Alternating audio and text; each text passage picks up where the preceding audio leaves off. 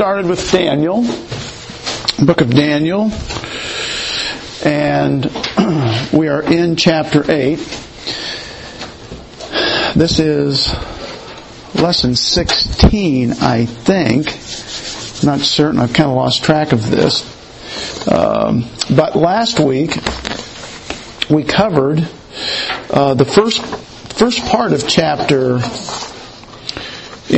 16, or lesson 16. We're in chapter 8 of Daniel. Last week we covered we got started in chapter 8, but since so many of our star pupils weren't here, as a matter of fact, as we ended last time, I said that we would do a review of the first part of chapter 8 anyhow. There's a lot of information there, a lot of superb information, but we'll take a look at it again. So, let's open our Bibles to Daniel chapter 8, and we'll get started here. Let me open this in prayer.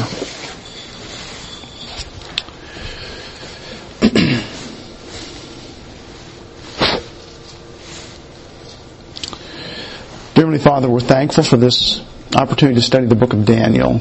It's an extraordinary book, a historical book, but not only past history, but future. And we're thankful for this opportunity. We ask that God and the Holy Spirit guide us this morning as we read, study, interpret, and come to a better understanding of what Daniel is telling us. And we ask this in Jesus' name. Amen. All right.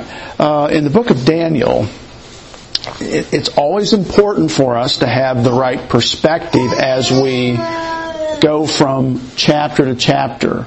And as you look at Daniel chapter 1, we realize that this is Daniel's the beginning of his exile in Daniel chapter 1. And he's there with Nebuchadnezzar. As we move from Daniel 1 to Daniel 2, we have the first of Nebuchadnezzar's dreams. He'll have two of them. And in his dream, of course, he has the vision of this image, and Daniel explains it to him. In chapter 3, we have the fiery furnace, or another image that everyone was to worship. And of course, we don't see Daniel in chapter 3. It's just simply that he's not present, but his three friends are. So we continue through chapter 3 with Nebuchadnezzar. When we arrive in chapter 4, again, we are with Nebuchadnezzar. So we're still in the kingdom of Babylon. And we have Nebuchadnezzar's second dream. And in his second dream, we have Nebuchadnezzar's fall, and then of course his recovery. And we end chapter 4 with Daniel, talking to Nebuchadnezzar, telling him actually in the middle of 4, telling Nebuchadnezzar the significance of his dream, and then we have the recovery of Nebuchadnezzar. And we also have this marvelous statement in Daniel 4:31, at the end of actually 32, where he says, until you know that the Most High rules in the kingdom of men and gives it to whomever he chooses. And this goes hand in hand with what we had in Daniel 2, where Daniel says that God changes the times and the seasons. He removes kings and raises up kings. He gives wisdom to the wise and knowledge to those who have understanding. And that tells us how human history really flows. It's flowing because of what God is doing in human history. When we get to chapter 5, we see that we are now coming to the end of the Babylonian kingdom. And we have Belshazzar, who is the king. He's co-regent with his father. His father is Nabopolassar. And it is in chapter 5 that Daniel sees the handwriting on the wall, And at the end of chapter 5, the very last verse, it says, "That very night, Belshazzar, king of the Chaldeans, Babylonian Empire, was slain, and Darius the Mede received the kingdom." Darius being about 62 years old. And so that is the fall of the Babylonian kingdom, and we move into chapter 6, and all of this has been chronological. We move into chapter 6, and we see Daniel now serving in a similar position as he had with the Babylonians, but now he's going to be serving with the Medes and the Persians. The Medes were the beginning of that sort of dual kingdom, and then the Persians will take over. They'll be the prominent people or nation part of that kingdom. And at the end of that chapter, we are really finished with the chronological movement forward. And Daniel, at the end of chapter 6, is probably somewhere in his 80s. We're not certain. Could be the end of his 80s. We don't know if he lived into his 90s or not. But when we get to chapter 7, we have our first flashback, because we see that it's in the first year of Belshazzar. Well, Belshazzar, we know, is by now is dead, so this can't be in chronological order. So this takes us back in time. So what Daniel is doing, as he wrote this, he wrote the chronological part of his life in the first 6 chapters, and now he's going to give us several visions that he had during that period of time. So I sort of like to call this his first flashback of a vision that will provide us with a future orientation. So he goes back to that vision, which is going to be future to the time that it occurred. Matter of fact, future to the time where he is at that moment. So that was the first vision that we had. It was the 4 beasts, and we saw it lined up very nicely with the image that Nebuchadnezzar had. And then when we arrive in chapter 8, we have the second flashback. So he takes us back again. This was another vision that I saw. And it happened during the reign of Belshazzar, it says, in the 3rd year.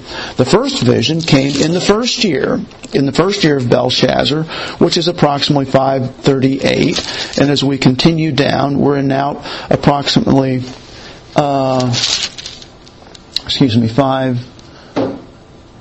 553. I said 538. I knew that was wrong. So the first vision was in 553 approximately. And then a couple of years later, it's probably about 551. So we're coming down in numerically in the era of BC. So now in chapter 8 we have our second vision, second flashback of a vision of the future as well. And so Daniel has these visions and he's giving them to us. So we have in Daniel sort of the central part, we could say, of the historical part of the book. And then he has these sort of addendums that he attaches to it. And that's where we are in chapter 8. And so, in chapter 8, and you'll remember, before I go, you'll remember in chapter 7 we had the vision of these 4 beasts. Well, in chapter 8 he's going to zero in on 2 of those beasts. So, in the 3rd year of the reign of King Belshazzar, a vision appeared to me. To me, Daniel, after the one that appeared to me the first time. So he's referring to what we saw in chapter 7. I saw in the vision, and it happened while I was looking, that I was in Shushan, the citadel, which is in the province of Elam, and I saw in the vision that I was by the river Ulai. So, here is Daniel, and let me see if I can find us a map that will help us with this. This one is not going to get this orientation. We need to go back to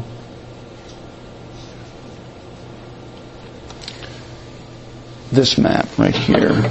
So this is the Medo-Persian Empire, and he says he's in Shushan, but it's actually Susa here on this map. This is the region of Elam. So this is the palace, and as a matter of fact, I have one of the commentaries that talks about this, gives a little bit of a historical background, says that the vision projected Daniel into the future time when Medo-Persia would be the world power. So he has the vision while the Babylonian Empire is still in existence. In the vision, Daniel saw himself in the fortress of the city of Susa, beside the Ulai Canal. Now this is kind of interesting.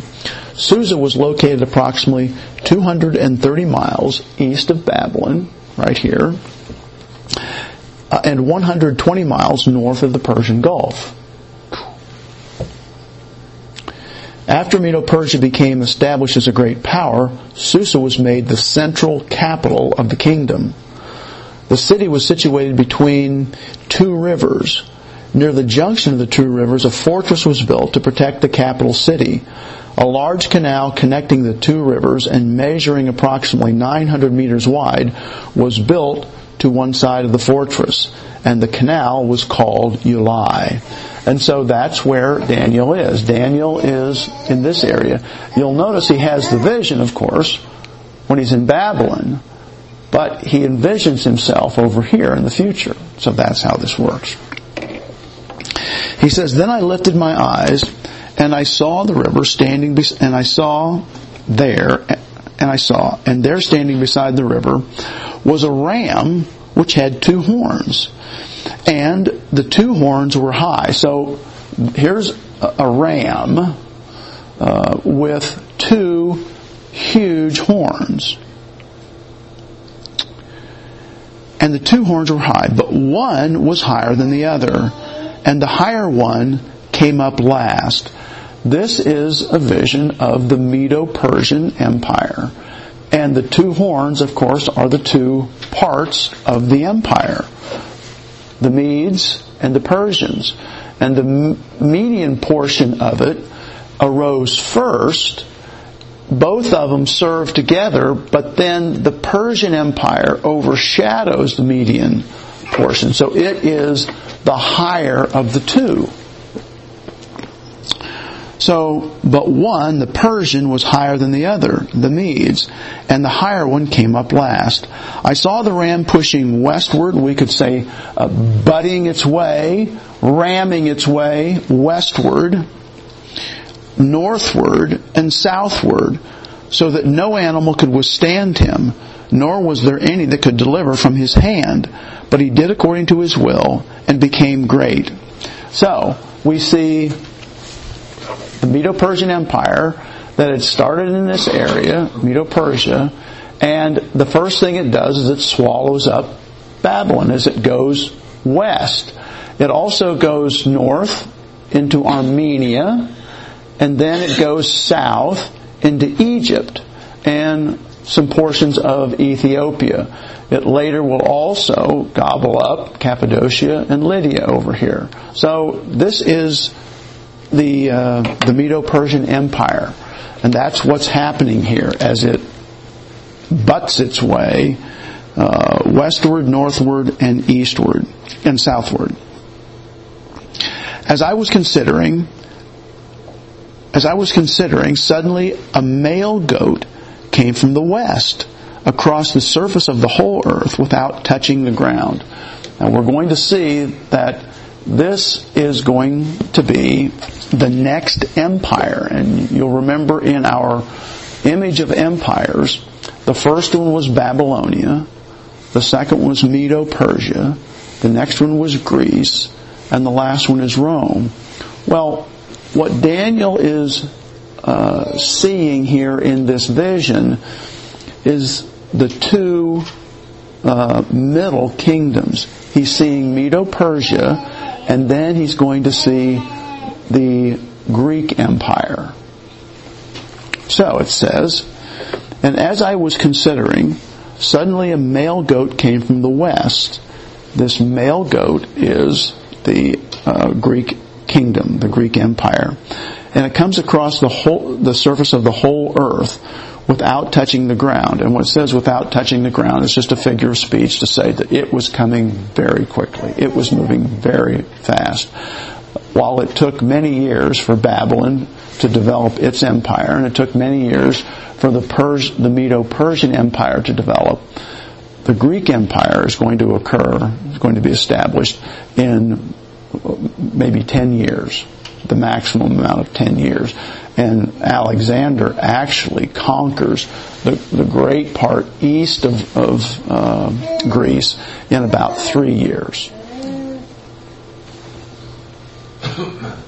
And then it says, and the goat had a notable horn between his eyes. We know now that notable horn is Alexander the Great. And you'll notice that it says that he has a notable horn between his eyes.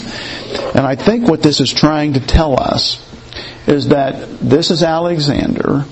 The horn is a representation of power.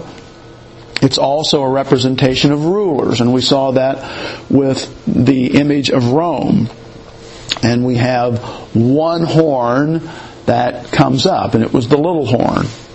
And we saw that we believe is a prediction, a prophecy of the Antichrist. Well, here we have another horn, and I'm going to call this a small horn.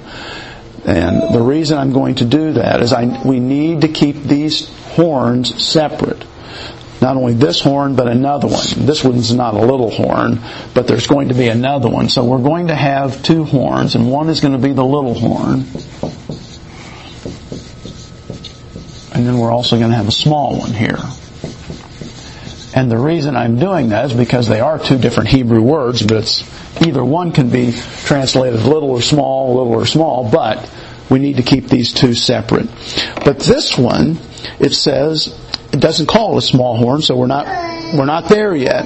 But it had a notable horn between his eyes. So this is going to be Alexander with power and a king. He's rising up. And it says that he has the horn between his eyes. Now that's an unusual place for a horn on a goat. And as a matter of fact, we would normally expect there to be two horns, but there's one. And I think it's his prominence in this empire. He is the first king. He's the son of Philip the second, but as far as the Greek Empire is concerned, he's the first king, and there will be no other king like him. When he departs, they're not going to have one ruler over the entire Greek Empire, as we know in history. But it also says it's between his eyes, and what that tells us, generally eyes mean intelligence. When we talk about the eyes of God, we're talking about not only his omnipresence, but the fact that he knows everything, his omniscience. And so this single horn, this king, is extremely intelligent.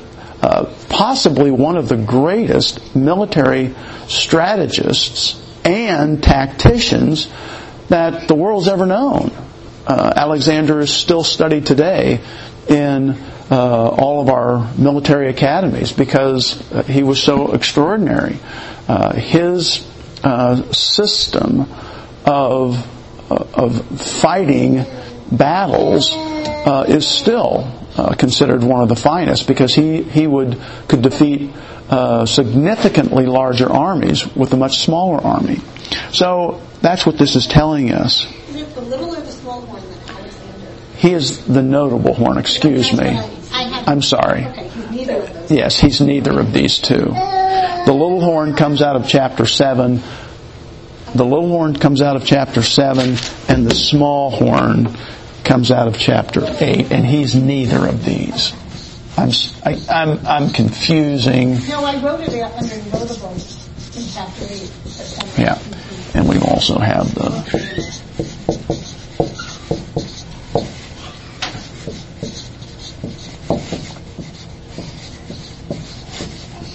Okay, So, we have these horns. And there's plenty of horns to go around because that's how we illustrate power or leaders. Now, and you can see the rest of this, how it really does fit Alexander. It says, "And I saw him," the goat, "confronting the ram. He," the goat, "was moved with rage against him." And back in history, just all you have to do is do a little bit of reading to realize that the Persians came at the Greek Empire. They were coming west, and they just could not quite conquer, but they fought many a battle there and defeated the Greeks in some battles, but the Greeks finally pushed them back.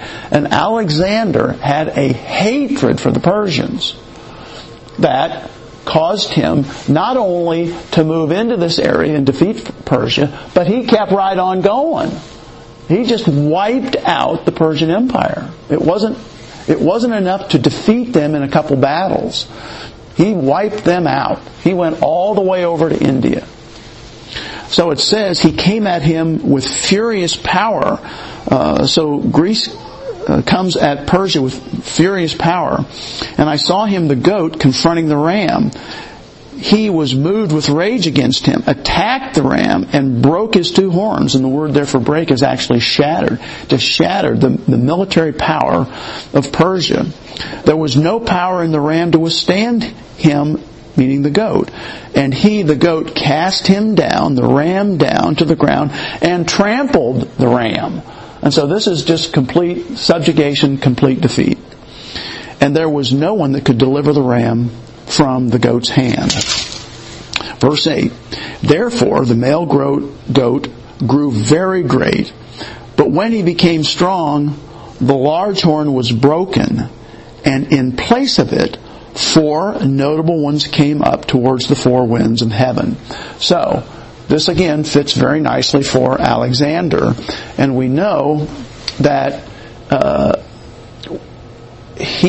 let me do something here just to kind of show you how this works. I did this last week, and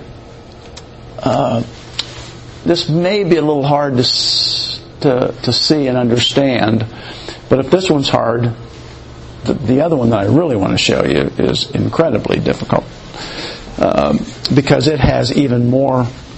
This might work a little better.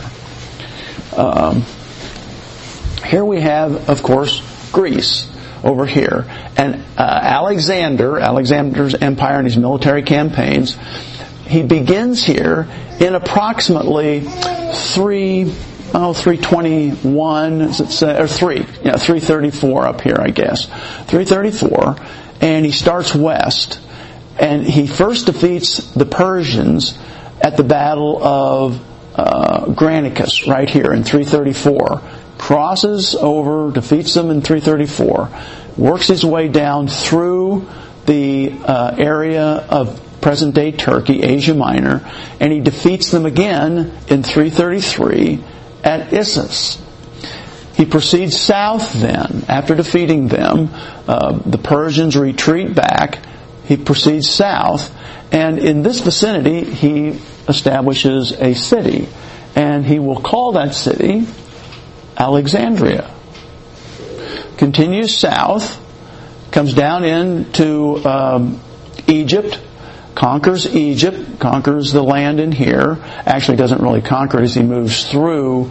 He just notices that it's there because it's really already subjugated. But he notices it, he comes down, establishes another city, comes back up and defeats as he's coming out of the Levant area into Mesopotamia here and crosses over the Euphrates and defeats the Persians one more time, 331 at Gaugamela. So, after 331, the Persians are pretty much defeated, but he continues on, comes down to Babylon, goes to Susa, comes down to Persepolis, continues around up to Ecbatana, which was the capital for the Medes for a while. And you can see the dates here. It's now 331, continues on about 330, continues, establishes another city over here, and there's more cities than this, but Alexandria again, continues to work his way now as he works through the area of what is beyond now, current day Iraq and Iran. And here we see at 330, he's working his way towards India. But as he gets close, he decides to go north. And he works his way farther north, 329, 328. You can see how he weaves around, defeating the area up here in the steppes, the lower steppes of what used to be Russia, comes back down, and he is about ready to cross the river, the Hydaspes here, in 326, and his army says, I think we've gone far enough east. And it's sometimes called the revolt of the army. We've been gone now for 10 years. We want to go back to our homes, see our wives and kids and our homeland. And so he reverses course. He's convinced by one of his loyal generals that yes, this is probably as far as he should go. And he starts down south. And he comes down along the Indus River here, and then begins to work his way back. And actually, probably the most difficult part of his trip is this trip right here. He actually split his forces and had one of his generals under Contreras, comes up to the north and down. They rejoin here at another place called Alexandria, another city he established, and then come back up here and on into Susa and then to Babylon. And in 323, we have the death of Alexander right here. But you can see this is probably where he lost most of his army, because it was a desert trek and it was very hard on the army down here. But anyhow, just one more map, and now that you've seen that one, you can probably tolerate this one. Look at these. Look at what Alexander does. You know where he starts, up here in Pella. The first defeat of the Persians here in Granicus River. And then at Issa, comes down here. But you'll notice right here, starts a city, Alexandria. Starts another city, or at least changes the name, Alexandria here. Come up here, after the defeat at Gaugamela, another city, Alexandria. Coming down here, let's see, where is our next one that he starts? Here's another one, Alexandria. He actually established 22 different cities, and all of them, he just named them. Oh, how about Alexandria? That sounds like another nice name. So here's Alexandria. This looks like it's on its way back here. I got out of whack here. Here's Alexandria here. Come down a little bit. Alexandria here. Alexandria here. Alexandria here. Alexandria up here. I got Alexandria here. Alexandria here. So I guess, I don't know if that was the name his father gave him or his mother, Alexander, but he just kind of liked that name. And so he gave all those names. Now, here we are. We finally arrive at verse 8, where it says, "Therefore the male goat grew very great, but when he became strong, the large horn was broken." And so he dies. He dies, as we saw in Babylon in, what did it say, 323, was that it? 323? Thank you. And in place of it, 4 notable ones came up towards the 4 winds of heaven. And so, when Alexander dies, there is, of course, no one was ready to take his place. So, it's divided into 4 sections. Ptolemy takes Egypt and Ethiopia to the south here. Cassander has Macedonia. Lysimachus has most of Asia Minor. And the largest part, which is the old Persian Empire, I guess we could say, plus a portion of almost all the way out here to India, is Seleucus. So that's the four divisions that we have. And now, verse 9, and out of one of them, and this is going to be the Seleucids over here. Seleucus was the king. Seleucids is going to be the family from which this next horn grows. And out of one of them came a small horn. This is the horn that's going to be important to us as we go on. The rest of the chapter is about this horn. And again, we do not want to confuse this horn with the little horn from chapter 7. Because the little horn in chapter 7 was the prediction of the Antichrist, and that's not who this is. What we will see is we can use an abbreviation here for Antichrist, and this is going to be AE. Okay, so the little horn which grew exceedingly great towards the south. So here is this king, and we have the horn. It's going to be a king, and the king is going to grow to the south. Ptolemy has Palestine in this area. That's part of his empire. But the Seleucids wanted that area and eventually take it. They will secure all along the Mediterranean here on the east. And so they go south. It says, grew exceedingly great towards the south, towards the east, and towards the glorious land. And the glorious land here is Palestine. It's the land of Israel, we could say, and that's why it's a glorious or a beautiful. Another way to describe that is the word beautiful, another translation.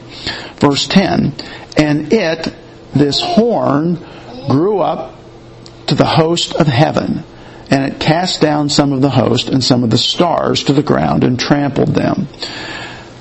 I'm kind of giving you the interpretation as we go, so I might as well just continue this. What does this mean? Well, there's two different thoughts. Some would say, well, when you talk about stars of heaven, you have to be talking about angels. But more than likely, in context, this is probably not angels. These stars are probably going to be representative of Israel and the Jews.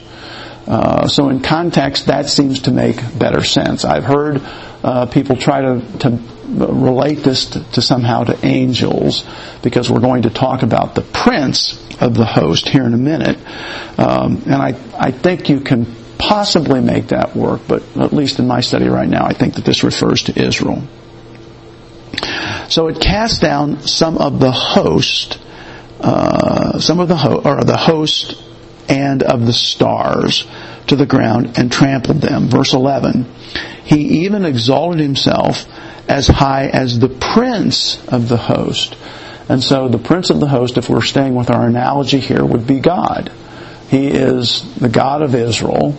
And again, there would be people that say, well, wait a minute, we've got humans and then we have God, Spirit here. Shouldn't we have, two immaterial creatures, or immaterial people that can go with the analogy? Well, again, I've heard it said that way, but I think for our purposes, it's going to be a little easier for us to understand this to be the Jews, and also for the prince of the host to be God. And by him, this is our small horn again, or you might want to use, if you're using an abbreviation there, you could use AE, because what we're going to see is that the AE here is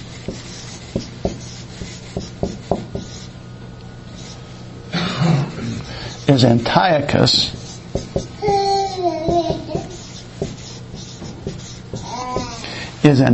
Epiphanes. So he is Antiochus the Fourth, and he gives himself this name, Epiphanes. So we have the Antichrist and we have Antiochus Epiphanes.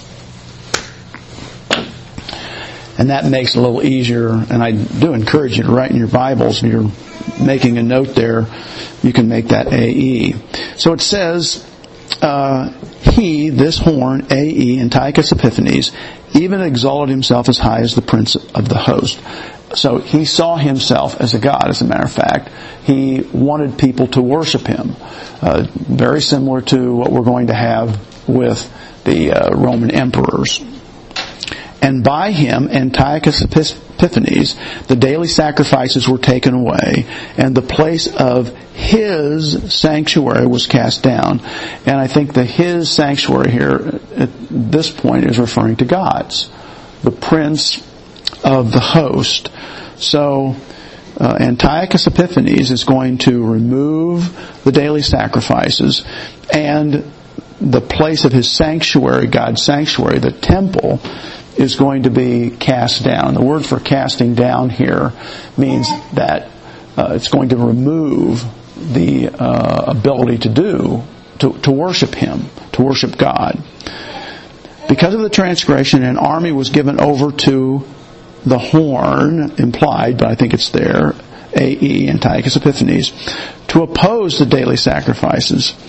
And he, Antiochus Epiphanes, cast truth down to the ground, or cast down truth to the ground. And he did all this, and he prospered. So God allowed him to prosper. So, well, let me go on. I'll talk a little bit about what Antiochus Epiphanes does here in a moment. And it says, I heard a holy one, I, Daniel, heard a holy one speaking, and another holy one said to that certain one who was speaking, how long will the vision be concerning the daily sacrifices and the transgression of desolation, the giving of both the sanctuary and the host to be trampled underfoot? Verse 14, and he said to me, for 2,300 days, then the sanctuary shall be cleansed. All right.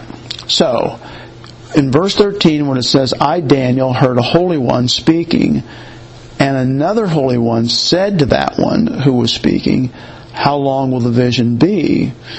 Well, so here we have probably two angels, and one of them is probably the angel of the Lord. So, the angel of the Lord is possibly speaking, and what do we have? Another angel says, well, how long will this be? And he says to me, for 2,300 days, then the sanctuary shall be cleansed. And all that's, the individuals speaking there are not that critical. But what we see, it says for 2,300 days, then the sanctuary shall be cleansed. I went over these dates last time, and I think the easiest way to understand this is that the length of time that's described here, the 2,300 days, is approximately 6 years and 4 months. Now, how do we determine what that is and what's it mean? Well, historically, the temple was cleansed after the desecration of Antiochus Epiphanes. It was cleansed in 164. There are some who would move it a year and say 165, but we'll stick with 164. And I believe that date, 164, is attached to December the 25th, 164. It's 164 BC. And that's an easy date. So when I say I think, I'm theologians, historians, this is the date that the Maccabees cleanse the temple. And it's also known as becomes known as the Feast of Lights. This is when they go down to the temple and they cleanse the temple, and it's now able to be used again for sacrifices. So, if there are 2,300 days involved here, We simply need to back this up to get this start date. And we believe, therefore, that the start date, if we walk it back, is going to be in 170 BC. And it's going to be what historians have now believed to be September 6th.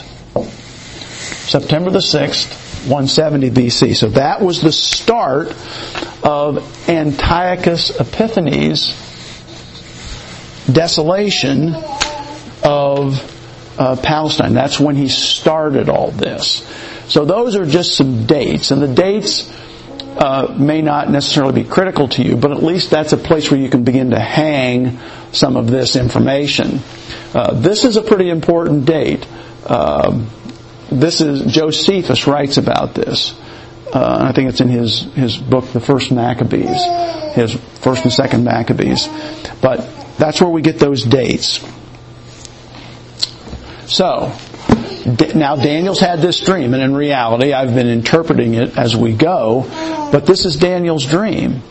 And he doesn't understand the dream, of course, because he is during the period of the Medes and the Persians, and that's the ram. He's actually during the period of Babylon, and he's looking forward to the ram, and then ahead of that is the goat. And so Daniel is, even though he is an interpreter of dreams himself, he's going to need some help with this. So, that's when he says, in verse 15 it says, "Then it happened when I, Daniel, had seen the vision and was seeking the meaning." Daniel, in his previous two dreams, never claimed, as soon as he heard the dream, to say, "Oh yeah, I got that." He would always ask the Lord. So, the same thing here. He says, "I had seen the vision and was seeking the meaning, that suddenly there stood before me one having the appearance of a man." So suddenly in front of him is someone with the appearance of a man, but he knows he's not one. "And I heard a man's voice between the banks of the Ulai," where he was standing, "who called and said, 'Gabriel, make this man understand the vision.'" So this is probably, again, the angel of the Lord, the incarnate second person of the Trinity, the Lord Jesus Christ, in the theophanies, saying, "Gabriel, tell Daniel what this dream means." And this is the first time we find Gabriel's name in the Word of God. We see it later. Remember, Gabriel is the one that talks to Zacharias about the birth of John the Baptist, and he also talks to Mary about the birth of the Lord Jesus Christ. So here he is a messenger of divine truth to mankind. And it says in verse 17, "So he came near where I stood, and when he came, I was afraid and fell on my face." So Daniel here realizes that this is a supernatural creature, and he is terrified by him. And he falls down to hide his face, and it says, "So he came near where I stood, and when he came, I was afraid and fell on my face. But he said to me, 'Understand, Son of Man,'" and the phrase here for Son of Man doesn't refer to the Lord Jesus Christ, the second person of the Trinity. This refers to Daniel. "Understand, Daniel, that the vision refers to the end of time." So the first thing that Gabriel does is he establishes the time frame of this vision. All right, Daniel, I want you to know that the vision is going to be sometime in the future. Verse 18, "Now as he was speaking with me, I was in a deep sleep with my face to the ground. But he touched me and stood me up." I like this. This is just this little insertion here. But he's on the ground. He was so fearful that he passed out. And Gabriel is going to talk to him. So he says, "Get up so I can talk to you. Pay attention, Daniel." So he revives him and puts him on his feet. It's almost like, stand at attention while I talk to you. On your feet. Pay attention. I'm not going to waste my time talking to you here. Don't roll around on the ground. Don't play with your iPad over there or whatever it is. Listen. Pay attention. And he stood me upright. And he said, look, behold, I am making known to you what shall happen in the latter time of the indignation. For at the appointed time the end shall be. All right. We've had here several phrases. You'll notice back up in verse 17, Gabriel says the vision refers to the time of the end. The next phrase we see is in verse 19. He says, I'm making known to you what shall happen in the latter time of the indignation. And then it says, for at appointed time the end shall be.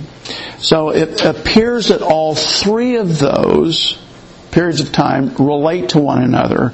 And we have a period of time, and you'll notice it also says that I'm speaking to you, where was this? In verse 19, it shall happen in the latter time of the indignation. So what do we have here? Well, I think what's happening, since there's a latter time, there must be a former time. So, we have a period of time, and it says during this period of indignation. Alright, well, we're trying to figure out what the period of indignation is, or what indignation means. And that can also be translated rebellious ones or rebellious time when it talks about indignation here. And I believe that this is the time, and again, not certainly first with me, this is the time of Israel's, we could say, falling away, or their rebellion, their disobedience. And Reynolds Showers came up with a very fine diagram to kind of help us look at this. And hopefully you'll be able to see this.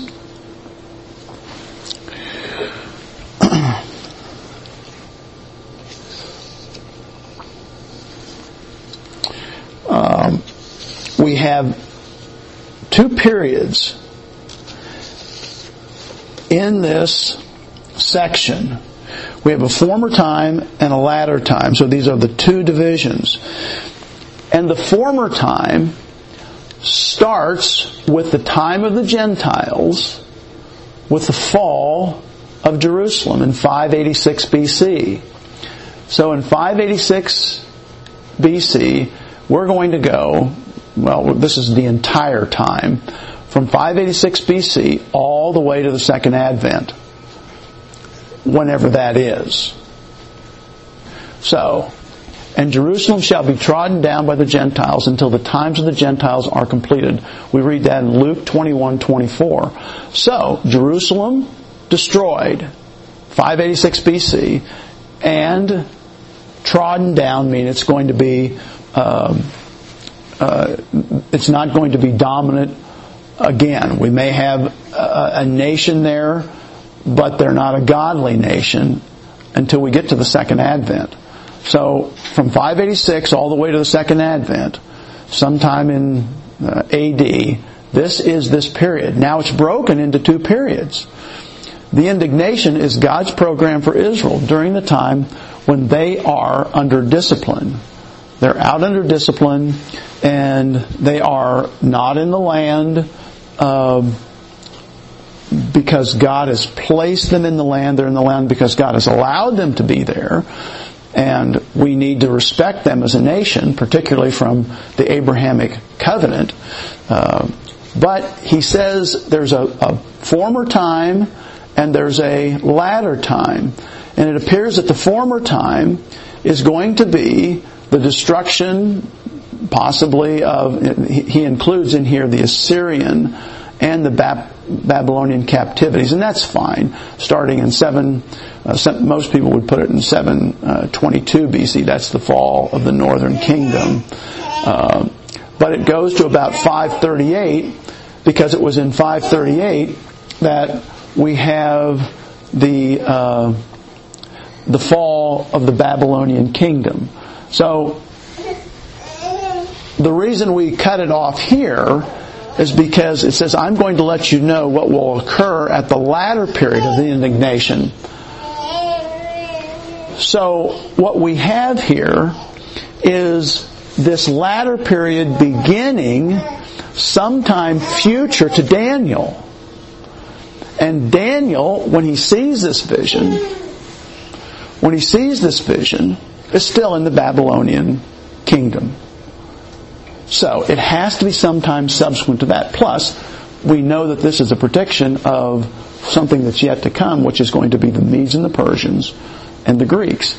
So we split this times of the Gentiles, into a former portion and into a latter portion. And so that's what Daniel's seeing. He's seeing the first portion of this latter time. Does that make sense? Because he's going to see the time of the Medo-Persians and Greeks. So that's what it says here. Understand, Son of Man, that the vision refers to the time of the end. So there's a future time to Daniel. Now he stood me upright, and he says, look, I'm making known to you what shall happen in the latter time of the indignation. God's program for the Gentiles while the Jews are out under discipline. For at appointed time the end shall be. At an appointed time. Notice that he says that this is all under the control of someone, and of course it's God. This is going to happen according to a timetable at an appointed time when God is going to designate things to occur. Verse 20, the ram which you saw having the two horns, they are the kings of Media and Persia. All right, so we've got that correctly identified. And the male goat is the kingdom of Greece. We have that identified properly. The large horn that is between its eyes is their first king. So we have the Greek Empire, and the first king is Alexander. Not identified here, but that's who this is. As for the broken horn and for the horns that stood up in its place, 4 kingdoms shall rise out of that nation, but not with its power. So, as far as the broken horn, that's the first king, Alexander. And the 4 horns that stood up in its place, we understood that was Cassander, Lysimachus, Ptolemy, and Seleucus. So we have those 4. They rise out of that nation, the Greek kingdom, but not with its power. So none of them were as powerful as Alexander in the initial portion of the Greek Empire. Then he says in verse 23, and in the latter time of their kingdom, when the transgressors have reached their fullness, of course he's talking now about the Jews, when they've reached their fullness, a king shall rise. And this is A.E., Antiochus Epiphanes. This is who this is. Having fierce features. The word here for fierce features means a strong face. And we think that possibly if we translate that as a strong face, fierce features, we're probably using a figure of speech, meaning he was very arrogant. He's a very arrogant man, making himself God, imposing himself on the worship of others, who understands sinister schemes. One of the things we do know historically about Antiochus IV is that it was not his turn to rule, but he devised a plan in order for him to be placed on the throne. And so he comes to the throne by devious means. And here, sinister schemes, he's wily, he's shrewd. Verse 24, his power shall be mighty, but not by his own power. And so this appears to mean that he will be very powerful, but he will be assisted in this by Satan, by demons. Why? Because Satan wants to destroy the Jews. He shall destroy fearfully or exceedingly, and shall prosper and thrive. He shall destroy the mighty and also the holy people. So he'll be defeating many nations, many people that might come against him. Certainly took care of the Ptolemaic Empire. And he also, it says, will destroy the holy people. So he will fight against Israel, the Jews of that day, and defeat them. Verse 25. Though through his cunning, his shrewdness, he shall cause deceit to prosper under his rule. So again, and if you read any of the acts and activities of Antiochus Epiphanes, he would send a delegation somewhere, escorted by a contingent of the military, to help. He would say, well, we're here to do something, and then at the end, they end up taking over. So he was very shrewd in the way he would do things. And he shall exalt himself in his heart. So self-exaltation here, he sees himself as God. He shall destroy many in their prosperity. There were many who were very prosperous. He would just move in and take over. Destroy what they have and tax them heavily. He shall even rise against the prince of princes, and this is, he will see himself as God, place himself in the temple.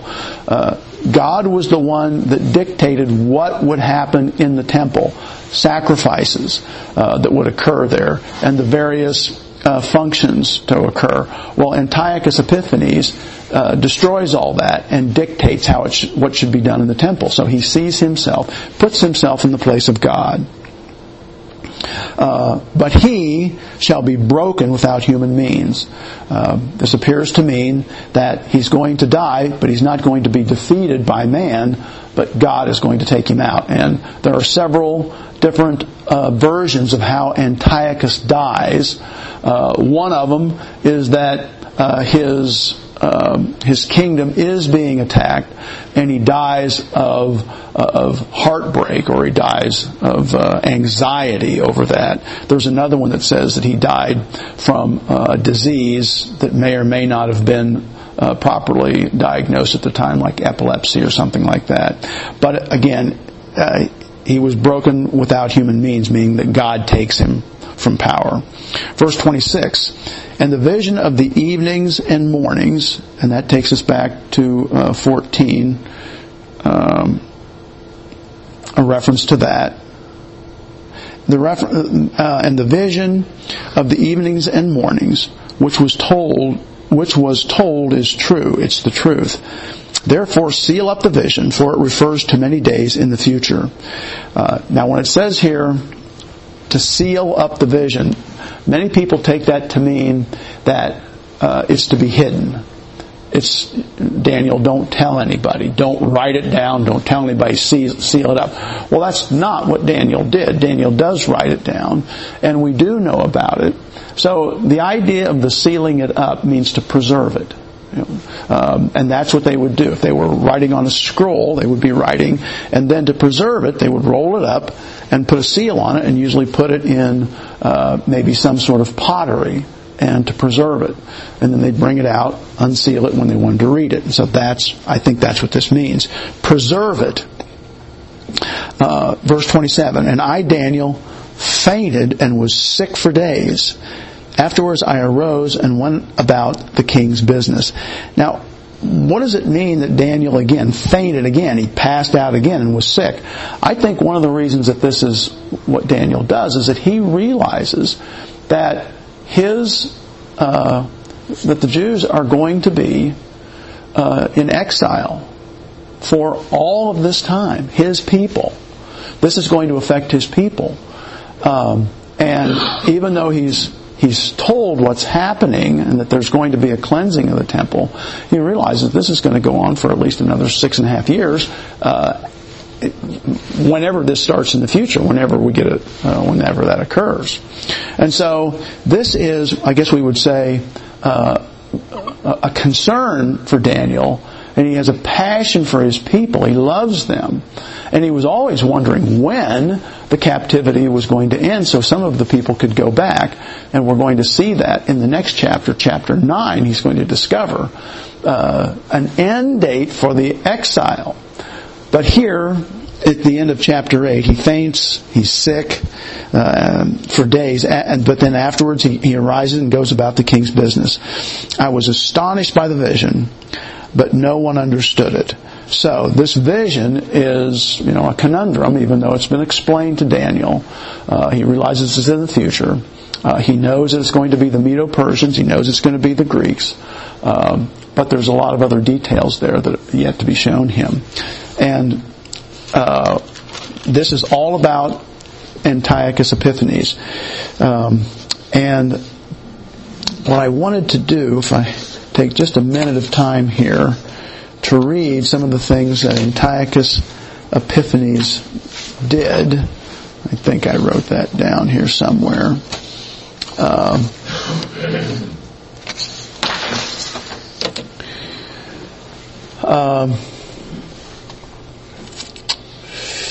This small horn, Antiochus Epiphanes, magnified himself to be equal with the prince of the host, the starry host.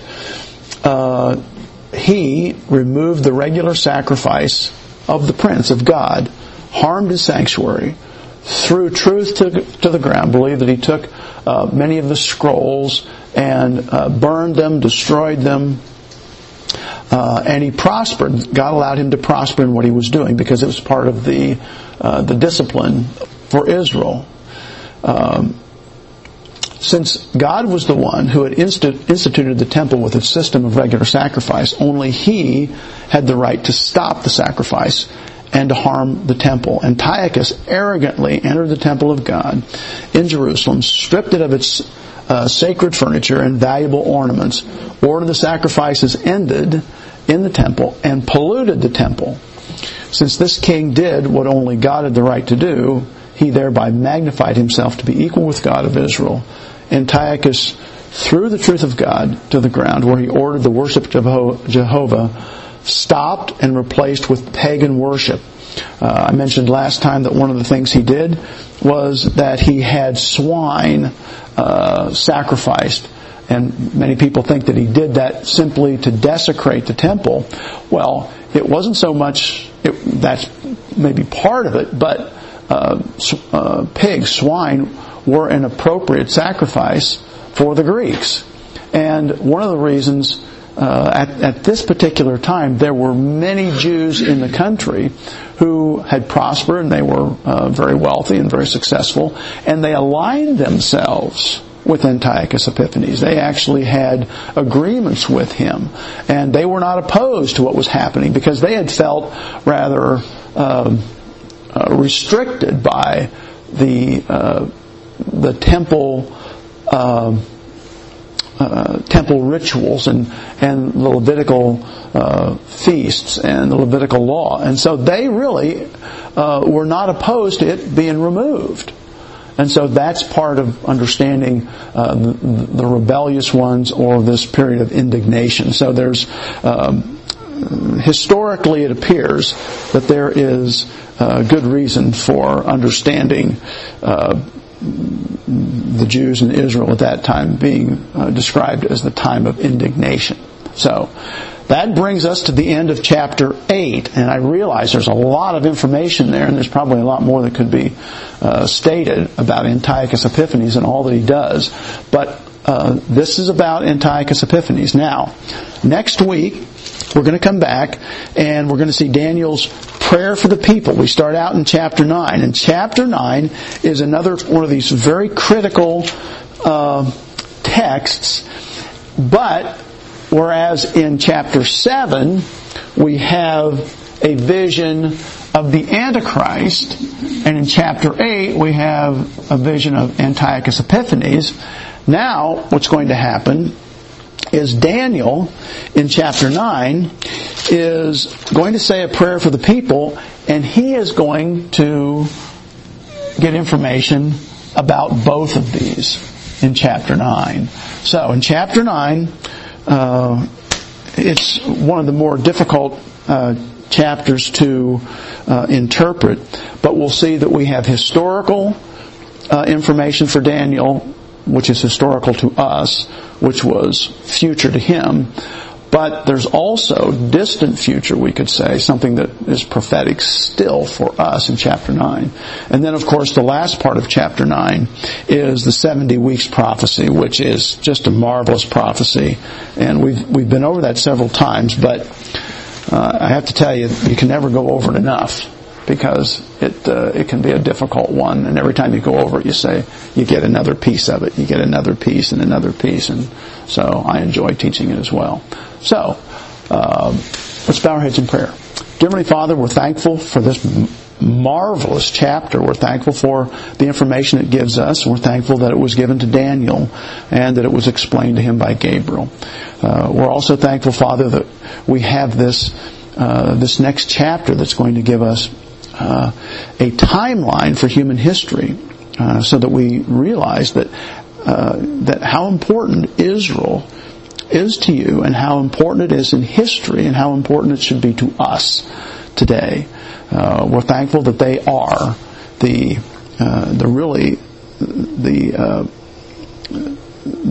important piece of history that allows us to follow time.